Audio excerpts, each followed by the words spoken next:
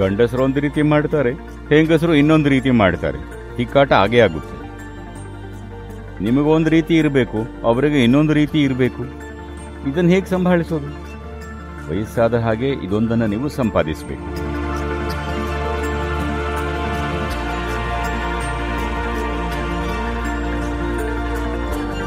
Sadhguru, the older generation and the younger generation seem at odds today.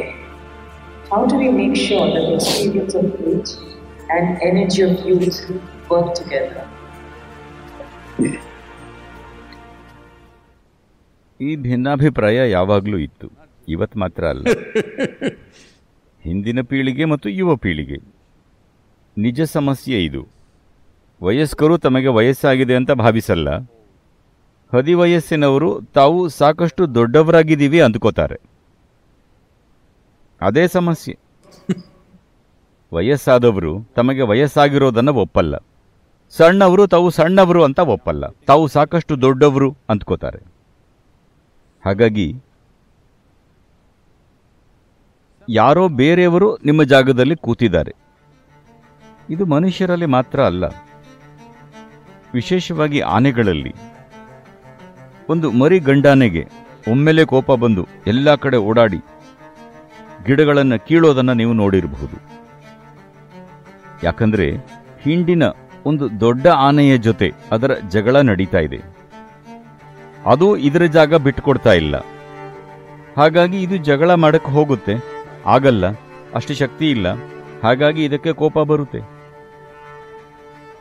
ಹದಿಹರೆಯ. So this is why in this country we made what is called as varnashrama dharma. ಈ ಕಾರಣದಿಂದಲೇ ಈ ದೇಶದಲ್ಲಿ ವರ್ಣಾಶ್ರಮ ಧರ್ಮ ಅನ್ನೋದನ್ನು ನಿಗದಿಪಡಿಸಿದ್ವಿ. ಅಂದರೆ 12ರವರೆಗೆ ಬಾಲ್ಯಾವಸ್ಥೆ, ಆಗ ಬರೀ ಆಟ ಆಡಬೇಕು, ದೇಹ ಮೆದುಳು ಬೆಳಿಬೇಕು. 12ರಿಂದ 24 ಬ್ರಹ್ಮಚರ್ಯ, ಅದು ಶಿಸ್ತಿನ ಸಮಯ. ದೇಹದಲ್ಲಿ ಮನಸ್ಸಿನಲ್ಲಿ ಶಿಸ್ತು ತನ್ನಿ, ಪ್ರಾಣಶಕ್ತಿ ಬೆಳೆಸಿಕೊಂಡು ಶಕ್ತಿಶಾಲಿ ಮನುಷ್ಯರಾಗಿ ಮತ್ತು ಜ್ಞಾನ ಸಂಪಾದನೆ ಮಾಡಿ. 24ಕ್ಕೆ ಆಯ್ಕೆ ಮಾಡಬಹುದು. ಬದುಕು ಏನು ಅಂತ ನೀವು ಆಗಲೇ ಕಂಡುಕೊಂಡ್ರೆ, ಅದನ್ನು ಅನುಭವಿಸದೆಯೇ ಅದರ ಮೂಲಕ ನೋಡಕ್ಕಾದ್ರೆ 24ಕ್ಕೆ ಸನ್ಯಾಸಿಯಾಗಿ, ಇಲ್ಲಾಂದರೆ ಗೃಹಸ್ಥರಾಗಿ, ಮದುವೆಯಾಗಿ. 24ಕ್ಕೆ ಮದುವೆಯಾದರೆ ಸೌರಚಕ್ರದ 2 ಆವರ್ತನಗಳು ಸಂಸಾರ, 24 ವರ್ಷಗಳು, ಅಂದರೆ 48ರ ತನಕ. ಅಂದರೆ ನಿಮ್ಮ ಮಕ್ಕಳು 18ರಿಂದ 22ರ ನಡುವೆ ಇದ್ದಾರೆ. ಮರಿ ಗಂಡಾನೆ ಥರ ಆಗಿರ್ತಾರೆ. ಅವರಿಗೆ ನೀವಲ್ಲಿ ಇರೋದು ಬೇಕಾಗಿಲ್ಲ, ಆದರೆ ಹೇಳಕ್ಕಾಗಲ್ಲ. ಇಂದಿನ ಆಧುನಿಕ ಯುಗದಲ್ಲಿ ಮಕ್ಕಳನ್ನೇ ಕಳಿಸಿಬಿಡ್ತೀವಿ. ನಾವು ಹೋಗಲ್ಲ, ಅವರನ್ನೇ ಎಲ್ಲಿಗಾದರೂ ಕಳಿಸ್ತೀವಿ. ಆ ಜಾಗಗಳನ್ನು ಸಾಮಾನ್ಯವಾಗಿ ಯೂನಿವರ್ಸಿಟಿ ಅಂತಾರೆ.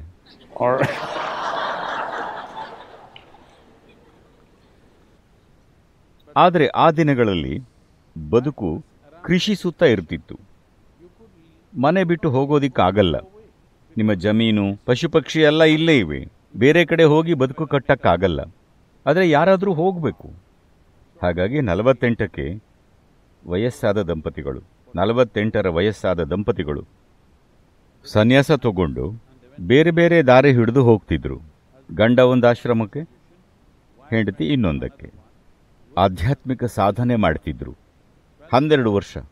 60ಕ್ಕೆ ಅದರಿಂದ ಹೊರಬಂದು ಮತ್ತೆ ಮದುವೆಯಾಗ್ತಿದ್ರು. ಇವತ್ತು ಅವರು ಅಗಲೋದಿಲ್ಲ, ಒಟ್ಟಿಗೆ ಇರ್ತಾರೆ. ಆದರೂ 60ಕ್ಕೆ ಮರು ಮದುವೆ ಆಗ್ತಿದ್ದಾರೆ. ಇಲ್ಲ, 12 ವರ್ಷ ದೂರ ಇರಬೇಕು. ಮೊದಲನೇ ಸಲ ಮದುವೆಯಾದಾಗ ದೇಹ ಭಾವನೆಗಳ ವಿವಶತೆಗಳಿಗೆ ಕಟ್ಟು ಬಿದ್ದಿದ್ರಿ. ಈಗ ಅದೆಲ್ಲ ಮುಗಿದಿದೆ. 12 ವರ್ಷ ಆಧ್ಯಾತ್ಮಿಕ ಸಾಧನೆ ಮಾಡಿದ್ದೀರಿ. ಈಗ ಪೂರ್ತಿ ಬೇರೆ ರೀತಿಯಲ್ಲಿ ಮತ್ತೆ ಒಂದಾಗ್ತೀರಿ ಮತ್ತು ವಾನಪ್ರಸ್ಥಕ್ಕೆ ಹೋಗ್ತೀರಿ. ಕಾಡಿಗೆ ಹೋಗಿ ಬದುಕಿನ ಕೊನೆ ಘಟ್ಟವನ್ನು ಕಳೀತೀರಿ. ಅಂದರೆ ಎಲ್ರಿಗೂ ಜಾಗ ಇರ್ತಿತ್ತು ಅಂತಿದ್ದೀನಿ. ಹೆತ್ತವರು ಮಾಯ ಆಗಲಿ ಅಂದುಕೊಂಡಾಗ ಮಾಯ ಆಗ್ತಿದ್ರು. ಈಗ ಅವರು ಹೋಗ್ತಿಲ್ಲ, ನಿಮ್ಮನ್ನು ಕಳಿಸ್ತಿದ್ದಾರೆ.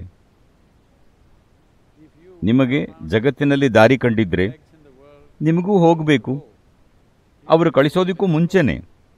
ಆದರೆ ನಿಮಗೆ ದಾರಿ ಸಿಕ್ಕಿರದಿದ್ರೆ ತಿಕ್ಕಾಟ ಆಗುತ್ತೆ.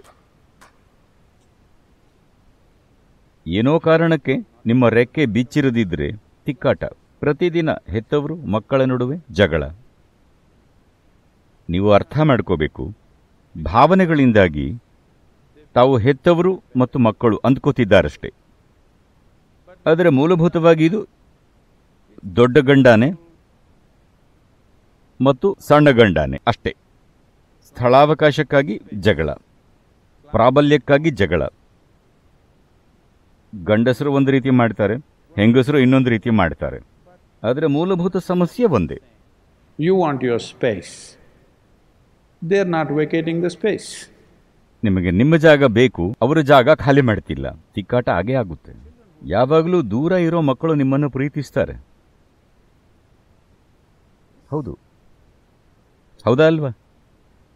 ದೂರ ಇರೋ ಮಕ್ಕಳು ಯಾವಾಗಲೂ ನಿಮ್ಮನ್ನು ಪ್ರೀತಿಸ್ತಾರೆ. ಅವರನ್ನು ಅಲ್ಲೇ ಇಡಬೇಕು. ಅವರು ನಿಮ್ಮ ಜೊತೆ ಇದ್ದಿದ್ರೆ ನೀವು ಅಥವಾ ಅವರು ಕೆಟ್ಟವರು ಅಂತಲ್ಲ, ನಿಮಗೊಂದು ರೀತಿ ಇರಬೇಕು, ಅವರಿಗೆ ಇನ್ನೊಂದು ರೀತಿ ಇರಬೇಕು. ಇಬ್ಬರು ಒಂದೇ ಕಡೆ ಇದ್ದೀರಿ, ತಿಕ್ಕಾಟ ಆಗುತ್ತೆ. ನಿಮ್ಮ ಮಕ್ಕಳಿಗೆ ಸಣ್ಣ ವಯಸ್ಸಿನಲ್ಲೇ ಬಹಳ ವಯಸ್ಸಾಗಿದ್ದ ಹೊರತು, ಅರ್ಥ ಆಯ್ತಾ? ಅವರು ಸಣ್ಣವರಾಗಿದ್ದಾಗಲೇ ನೀವು ಅವರನ್ನು ವೃದ್ಧರಾಗಿಸಿದರೆ ಅವರು ವಯಸ್ಸಾದವರ ಜೊತೆ ಬಹಳ ಚೆನ್ನಾಗಿ ಹೊಂದಿಕೊಳ್ತಾರೆ. ನೀವು ಕಾಯಿಲೆ ಬಿದ್ದರೆ ಮಕ್ಕಳು ನಿಮ್ಮೊಂದಿಗೆ ಚೆನ್ನಾಗಿರಬಹುದು, ಏಕೆಂದರೆ ನಿಮ್ಮನ್ನು ನೋಡ್ಕೋಬೇಕು ಅನ್ನೋ ಭಾವನೆ ಎಲ್ಲ ಬರುತ್ತೆ. ಆದರೆ ನೀವು ಗಟ್ಟಿಮುಟ್ಟಾಗಿದ್ದು ಅವರು ಗಟ್ಟಿಮುಟ್ಟಾಗಿದ್ದರೆ ಅವರನ್ನು ದೂರ ಇಡಬೇಕು.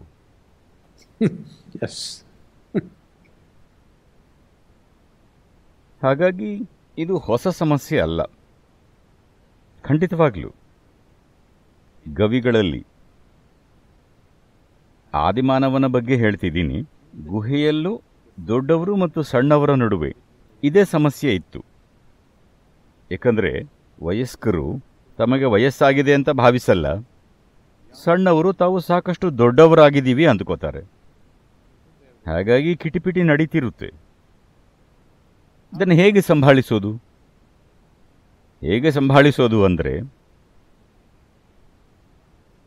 ವಯಸ್ಕರು ಅಡಿ ಹಿಂದಕ್ಕಿಡ್ತಾನೇ ಇರಬೇಕು.